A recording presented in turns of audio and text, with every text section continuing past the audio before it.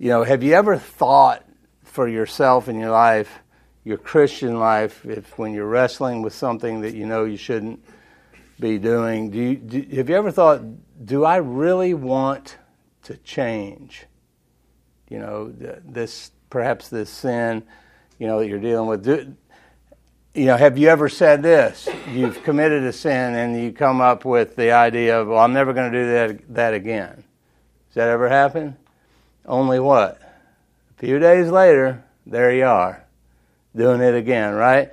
And, if you're a Christian, and I'm assuming all of y'all are, do you ever have the idea that maybe I shouldn't get stuck in the same sinful cycle that I have in the past, only to find yourself stuck there again, right? So how do we get from where we are to where God wants us to be? And I think the way we do that is sometimes we have to realize when we find ourselves stuck like this is maybe I don't really want to change. Does that sound harsh? What if, if you came to me and you and I had been talking about some issues in your life and, here we are 2 or 3 years down the road and you're still struggling with that thing. And I said to you, you know what? I think your problem is you don't really want to change. You act like you want to. You think it's a good idea. Does that sound harsh? I mean, would you be okay to say that to somebody? Is it harsh to say, hey, you know what? Maybe you don't want to change. Maybe you like what you're doing. Well, I can lead the way in that, right? I can say to myself that maybe that selfish pleasure is just too pleasurable for me. I like it, right? I know the Bible says I shouldn't pursue it. I know I shouldn't allow that to dominate my calendar or my wallet, but at the end of the day, sometimes I love the creation more than I love the Creator, right? Are you okay with that? That's a horrible thing to say. Why would I do that? Why would I ever love God's creation more than Him? But yet, when I think of a thought like that, I have to come to the conclusion that that's true in my life sometimes. Otherwise, I wouldn't find myself doing some of the things I do sometimes, right? So I don't like that, but thankfully, the Lord has answers for us, right, when we struggle. And, sometimes I really do want to change, but I just feel stuck, and that's when I need brothers and sisters in my life to help me. And so hopefully what I want to talk about this morning is 4 words. They all begin with the letter C that help me in my struggles. And hopefully you can use them in your life to help you with your struggles. These 4 action words, keep in mind, they will not produce change in your life. Why? Because only the power of the Holy Spirit and the grace of God will produce change, lasting heart change. I can't tell you all how many people in the last 20 years in my job that have come to me and they genuinely want to stop using drugs. Genuinely want to, but they don't want to submit to Christ. So it's a temporary thing. It's not a lasting change that can take place. And lasting change can only be produced through the Spirit of God and the Word of God by the goodness and the grace and the mercy of God in our lives. I had a guy I talked to yesterday, and I had forgotten that I put on my voicemail while I was gone that I wouldn't be back to work until Tuesday the 19th. I forgot all about that. And I'm listening to the voicemails, and this guy called, and he wanted to meet with me, and he's got an addiction. And I called him yesterday, and he said, well, I thought you weren't going to be back till the 19th. And I was thinking, did I talk to this guy before? How in the world would he know that? I'd forgotten all about the changes. I'm usually not that ahead of the game to have a voicemail that actually says I'm out of the office, right? And so I hung up and I said to Kit, I said, I think I put a voicemail that said I would not be at work till the 19th, and she said, well, what are you doing working then? I said, I didn't remember. But, lasting heart change. These 4 words remind us of how we can position our hearts closer to the Spirit of God in the grace of God. So the first one is to consider. So turn with me to Psalm 139, and let's look at verses. I'm sure you all could quote it. Very oft quoted verses 23 and 24. Psalm 139, 23 and 24. The psalmist David. Learned a lot about David in Israel, of course, and there's an interesting tidbit. We were at one place. We were in Dan. This was on the desert side of things, and it was a mild 107 degrees. Anyway, our guide showed us this spot. I can't remember what he called it, but in 1991 they found a rock, first one, with David's name inscribed on it. And that was awesome, right? And so David was real. I know there's some Hebrew scholars that's always been a big contention of debate, but there was his name. So he wrote this song. We saw the cave where he was hiding from Saul in Gedi, and that was really cool. You've read that, where he was in there and Saul came in there to use the bathroom, and David could have killed him, but instead he went and cut a piece of his robe off. I mean, you're standing there looking at this, and those thoughts are going through your mind. And when Saul, after he relieves himself and he leaves the cave, David stands out there, hey, by the way. But he knew that God's timing wasn't right for him to do that there. And talk about an obedient guy. Right, he had the opportunity right there. I can take it. I'm the king. God's already told me. So, but anyway, we saw that. So David's a real guy, and here he is in this psalm, and he says in verse 23, "Search me, O God, and know my heart. See if there is any offensive way in me." I read that from my notes. I don't think that's all. "Search me, O God, and know my heart. Try me and know my thoughts. And see if there be any grievous way in me, and lead me in the way everlasting." So the first step to change requires us to look intently into the mirror of God's Word and consider or examine what the Bible says about us. Isn't that an interesting thing, that to consider what the Bible says about us? Can you really say that? I mean, with gumption in your heart, "Search me, O God, and know my heart. Try me and know my thoughts." Do you really want God to do that? I mean, sometimes no way, don't do that. But he's crying out, "See if there be any grievous way in me." Are you okay with asking God that, considering those thoughts, considering what a great and holy God could do to us in a second? He could annihilate this entire, less than a second, whatever that means. He could annihilate his entire creation, which includes us, right? So that's kind of a scary thing to ask God to search you and know your heart. When Jeremiah in Jeremiah 17 says, that we're what? Desperately sick. We're wicked. And Jeremiah even goes on and says, we can't even know our own hearts. I mean, do you really know yourself? Biblically speaking, no, right? Only God does. And by the way, at the beginning of that Jeremiah 17 pasture, Darby and I were sitting next to each other, not next to each other, but Kit was to my left. We kind of took our own row, on the bus, and Karen was in front of me. Darby was here, one in front of Kit, so I could look at him like this, and we talked a lot, and he had prepared a lesson for En-Gedi, and this is the desert. And at the beginning of Jeremiah 17, he says, the man cursed is the man that, I'm paraphrasing this, but cursed is the man that trusts in his flesh, right? And he will be like a thorn bush in the desert wasteland. And that's where we were. And Darby and I were like, look at that one. We're trying to get a picture of it, but the bus was going. Oh, there's another one. And, I mean, just a dried up, desolate, burn up, crispy little thorny nothing of a bush, you know. And God says if you trust in yourself, that's what you're like. And then he goes on in that passage and talks about, but blessed is the man, kind of the same line of thought as Psalm chapter 1, right?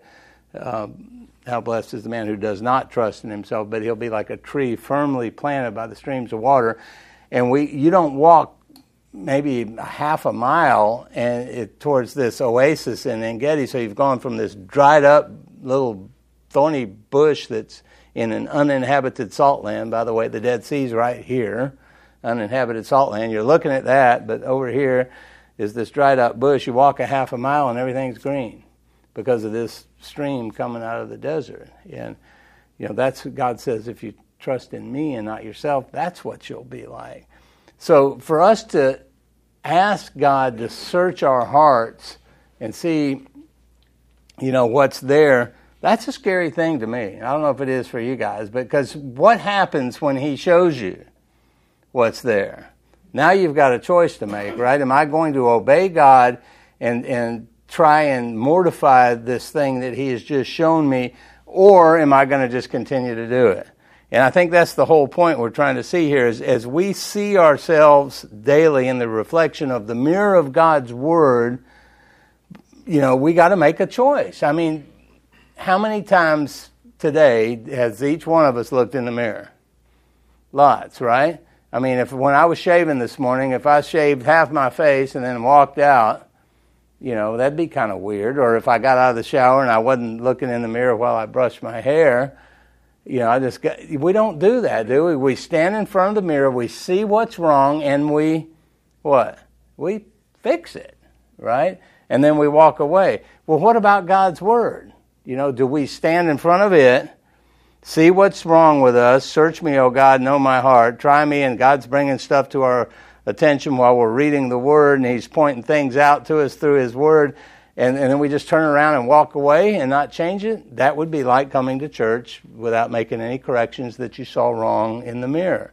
You know, mirrors, they're part of our lives, right? But the repeated returns to the mirror establish the point that our memories are like, I can't ever say this word right, so I'll throw it out there and you tell me what it is. It's like we went on it means sifting. We sifted through some rubble in Israel, and you have the little tray. Sieve or sev? What do you call it? Sieve? Sieve. Yeah, it's S-I-E-V-E-S, right? So, you know, the point is that repeated returns to the mirror point that our memories are like sieves. I forgot what I looked like.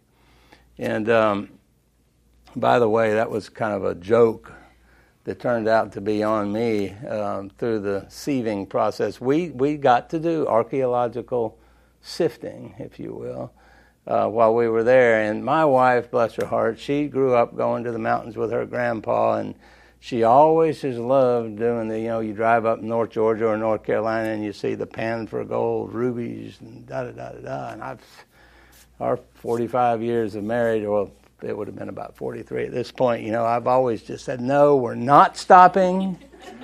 You know, that's all just baited. They just put a couple trinkets in there for, no, you get real stuff. My mom got a ruby and da-da-da, had a ring made. No, we're not stopping. I think it was our 43rd anniversary. I took her on a date and we went sifting up in Cleveland, Georgia or something. She found all kind of stuff, you know, and it was kind of cool, I guess, but you know, so the whole trip, all these people on the trip were looking forward to the sifting, Shane in particular. And I said, yeah, I was coming back from downtown Jerusalem last night on the train. I saw these guys with these broken shards of pottery that asked them what they were doing. They said, oh, we're going to the sifting site to put this in there so some tourists can come by tomorrow and find it, you know. But that's not how it works. So I have to confess, you know, it wasn't like that. It was real. But then I thought, well, what a racket. They're using people that paid all this money to come on this trip to do their sifting for them. You know, but it was pretty cool. They had the stuff we were sifting was from, if you've been there, the wall around the Temple Mount, on the western wall, help me out if I'm wrong, Kevin, the Wilson's Arch was found in the late 1800s, I think, right? Or maybe early 1800s. And by the way, if you go over there and you find something, it's named after you. So that's an encouragement to go sifting or digging. And we were sifting rubble from underneath Wilson's Arch. There's still a huge pile of stuff from the destruction of the whole thing in AD 70. Still there. It's like, wow. So they kind of showed us how, gave us a little instruction in 15 minutes or so, and then you walk out into this other area, and they had these black, 3-gallon buckets there full of stuff, water and mud and stuff. And you walk over to your little station, you dump it in there, you husband and wife work together, and you hose it off, and you start. And they give you a muffin tin with 6 slots in it. One was for bones, one for special stones, one for mosaics, one for marble, one for glass, and one for pottery. And so as you pick through. But then you can't dump it until you get one of them to come over and be sure you got everything. And then, of course, they take about half of what you thought was something out and throw it away. But we found some neat stuff. Kit and I found a mosaic, a black mosaic, perfect little square. It was really cool. And found some bone. We found a big bone. Somebody found the jawbone of a pig that had 2 teeth in it, and then a singular molar. What else? Tons of pottery. But anyway, sifting, right? Got off track there. Sorry. So everybody had fun sifting, but James, of course, uses this illustration of the mirror as well, right?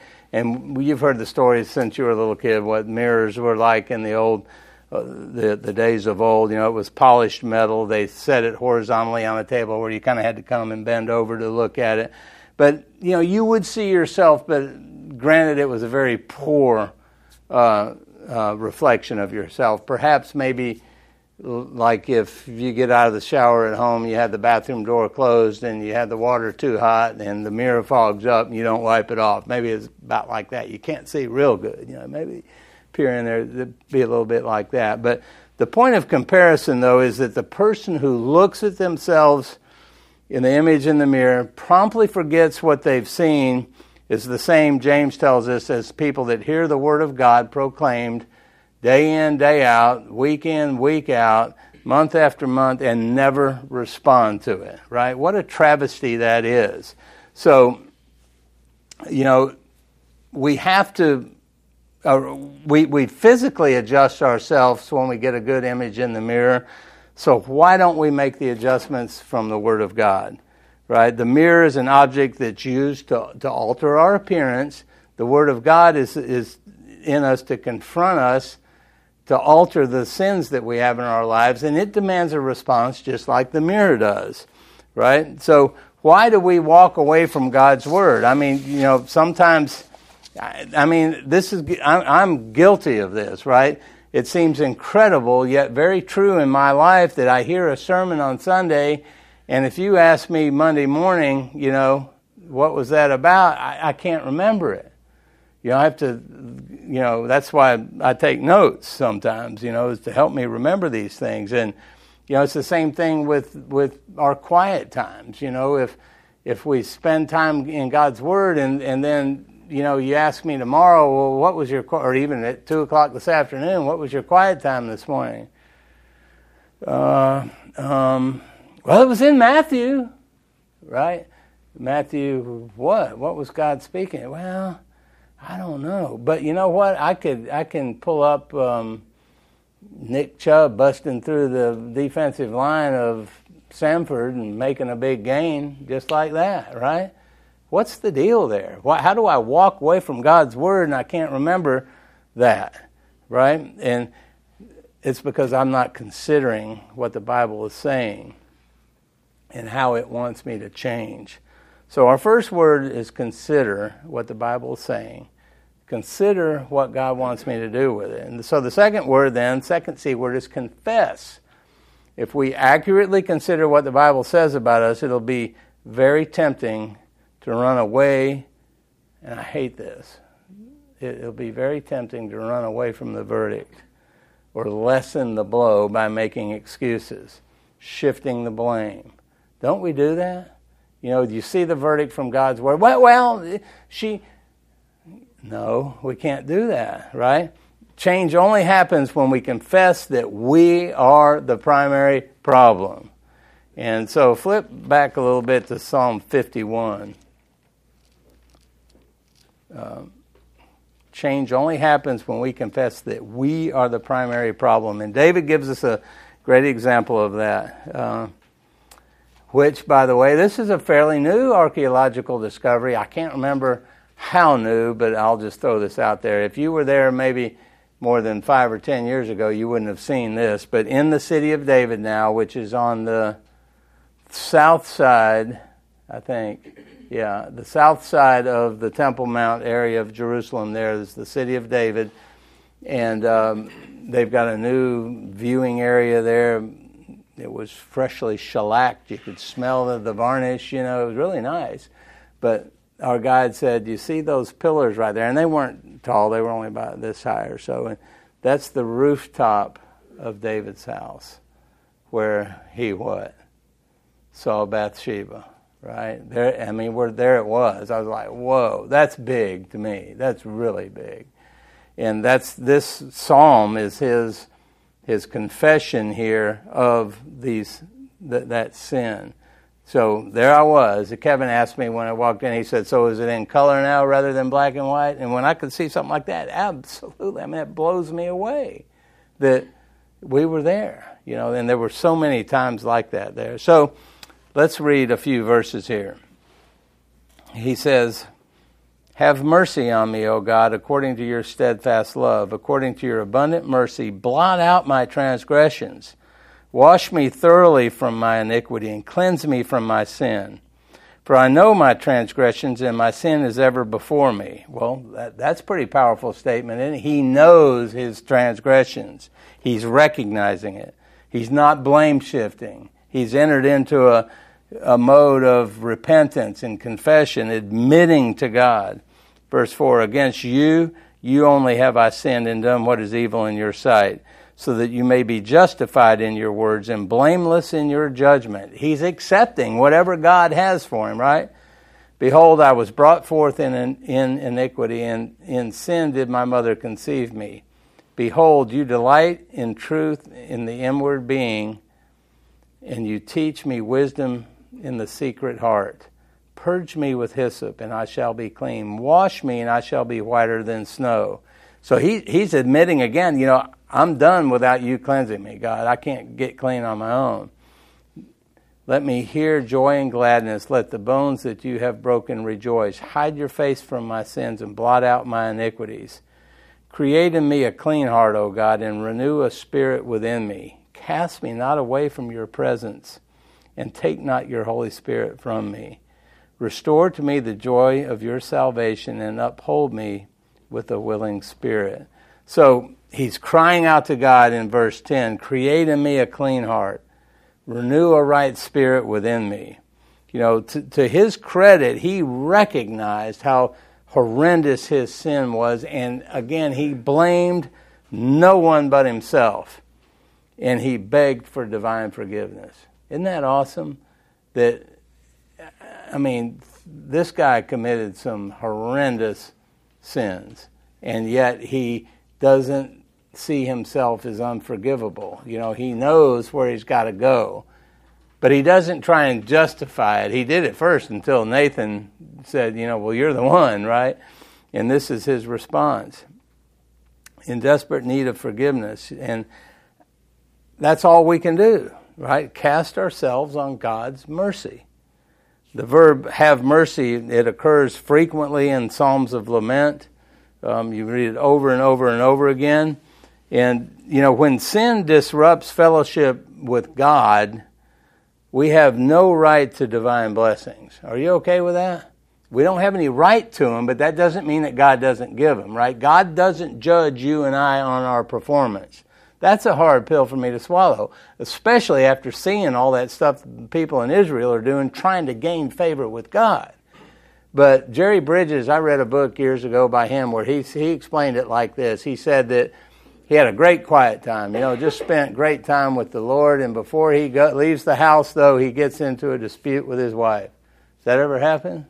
Well, not to me. We got it going on, but of course it does, right? And so then later on in the day, he has the opportunity to share the gospel with somebody, and the thought pops into his mind, I'm unworthy to do that. Right? I just sinned against my wife this morning. I hadn't made it right with her yet. God can't use me. That's the wrong way of thinking, right? God doesn't base his love for us upon how we are doing. That's a hard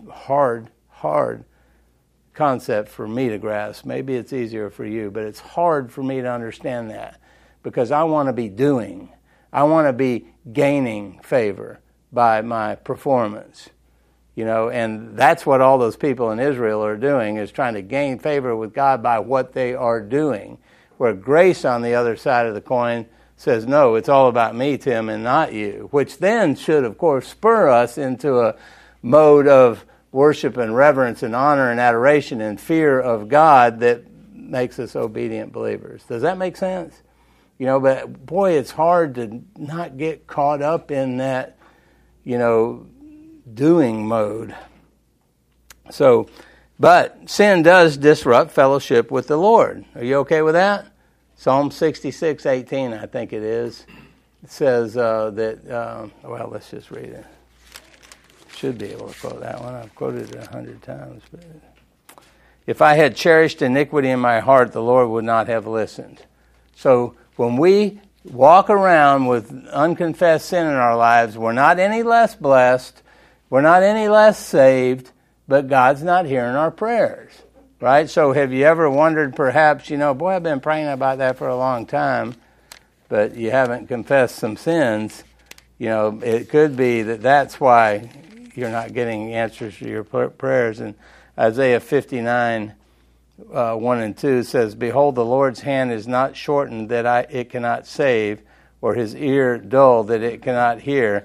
But your iniquities have made a separation between you and your God, and your sins have hidden his face from you so that he does not hear. So we're not losing salvation, we're not losing our relationship with God, but he's not listening to us until we come in repentance, in confession. So we had consider and we got confess. And thankfully, the Lord is so gracious that he's promised to forgive us.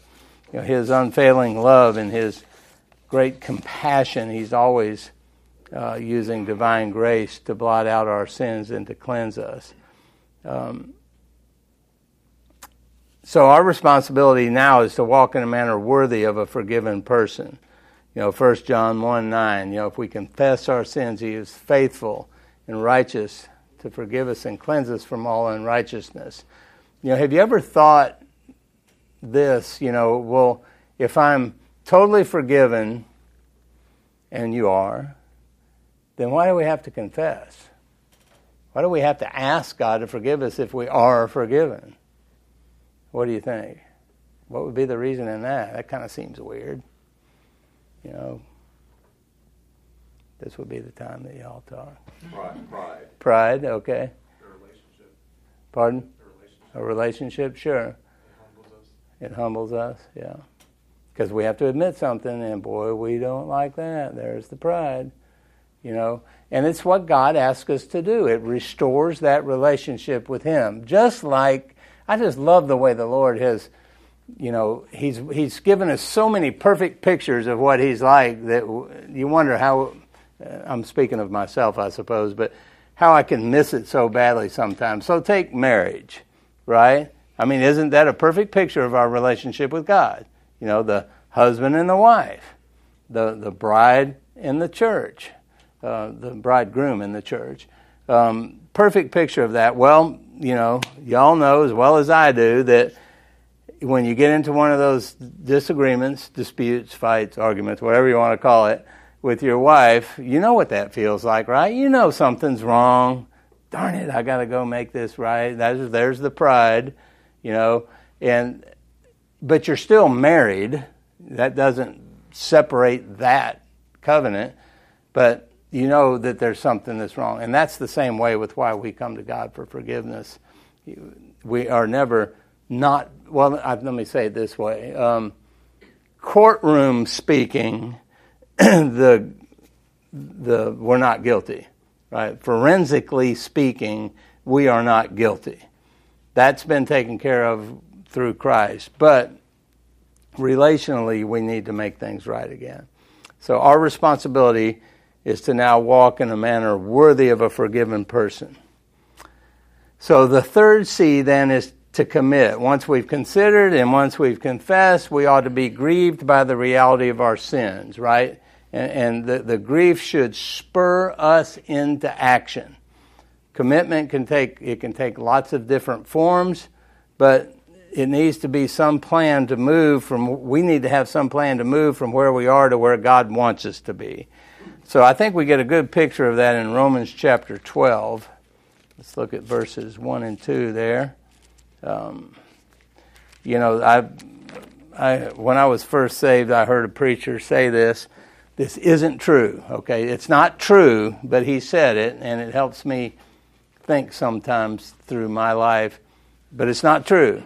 You ready? What I'm getting ready to say? It's not true. But he said, if I'd have known being a Christian was this hard, I'd have thought twice about being one. Because it is hard, right? That part's true. It is hard, but, we don't make ourselves Christians. That's not true. So we don't get to, you know what I mean? Anybody that has been awakened by the Spirit of God and responds to the Spirit of God is a believer not because of what you've done, but because of what God's done. But it is hard, right? Because we got this flesh that we're constantly trying to mortify. So anyway, we got to commit. And there needs to be some plan to move from where we are to where God wants us to be. And it's hard. Romans 12, 1 and 2. I appeal to you, therefore, brothers, by the mercies of God, to present your bodies as a living sacrifice, holy and acceptable to God, which is your spiritual worship. Do not, what? Do not be conformed to this world, but be transformed by the renewal of your mind, that by testing you may discern what is the will of God, what is good and acceptable and perfect. So if you look at the attitude of these two verses, we ought to be willing to lay ourselves down and commit totally to God. We ought to be willing to do that. We think the missing element is just find out how to get more of God, or to get more from God, I should say. But the idea is to give more of ourselves to God. Get rid of me. I have to get rid of Tim.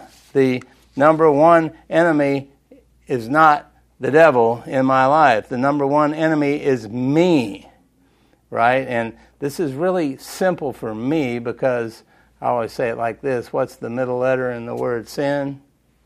I. The middle letter in the word Tim? I. I is the problem, right? Satan can't make me do anything. I am the problem. Right? I've got to work on this. And as I do, the result is that my mind begins to be renewed. I remember the one and only, I got to go back sometime, but I went to the Shepherds Conference in 2003, which was right when John MacArthur's book, Hard to Believe, came out. I think that was the name of it. And he preached a sermon, about that in one of the sessions there. And he unpacked Luke 9:23. If anyone wants to come after me, he has to deny himself and take up his cross and follow me. And when he unpacked that deny yourself, it really impacted my life. The way he went into that. I have to realize that I am the last person on earth that I would want to hang out with. I mean, think of the most despicable human being on this planet. Who would that be for you? An Adolf Hitler, or my wife and I went, we rode the tram in Jerusalem from one stop to the end of the city, and we went to the Holocaust Museum. And I'm telling you, that was a horrible human being. I wouldn't no more want to spend a minute and a half with him, much less a day with him. Well, that's not the worst guy. It's me. I got to get rid of me, right? That's who I can't hang out with, right? So we got to approach God with an attitude of commitment. I got to commit myself, to not spend 3 hours at the Wailing Wall, not spend, I got to commit myself to follow the commands of God as He lays them out and shows them to me in His Word. So now that we're considering, confessing, and committing, lastly, we've got to continue. This will sound obvious, but change has not taken place until what? Change has taken place. And at some level, we all stop short.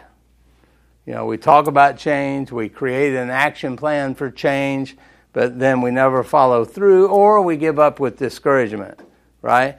And I think it's because the process of heart and life change is that. It's a process. It's not an event.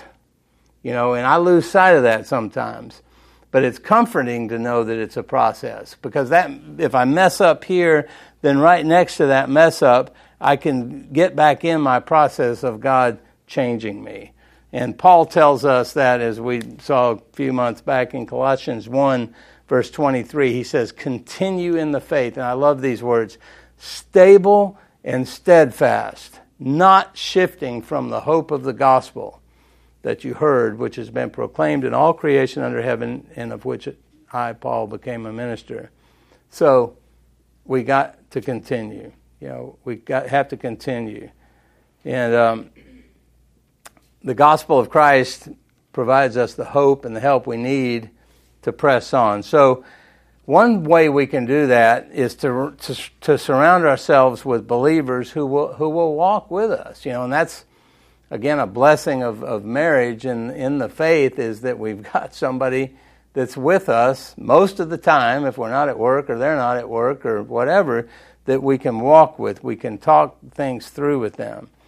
And then we need to place ourselves under good preaching.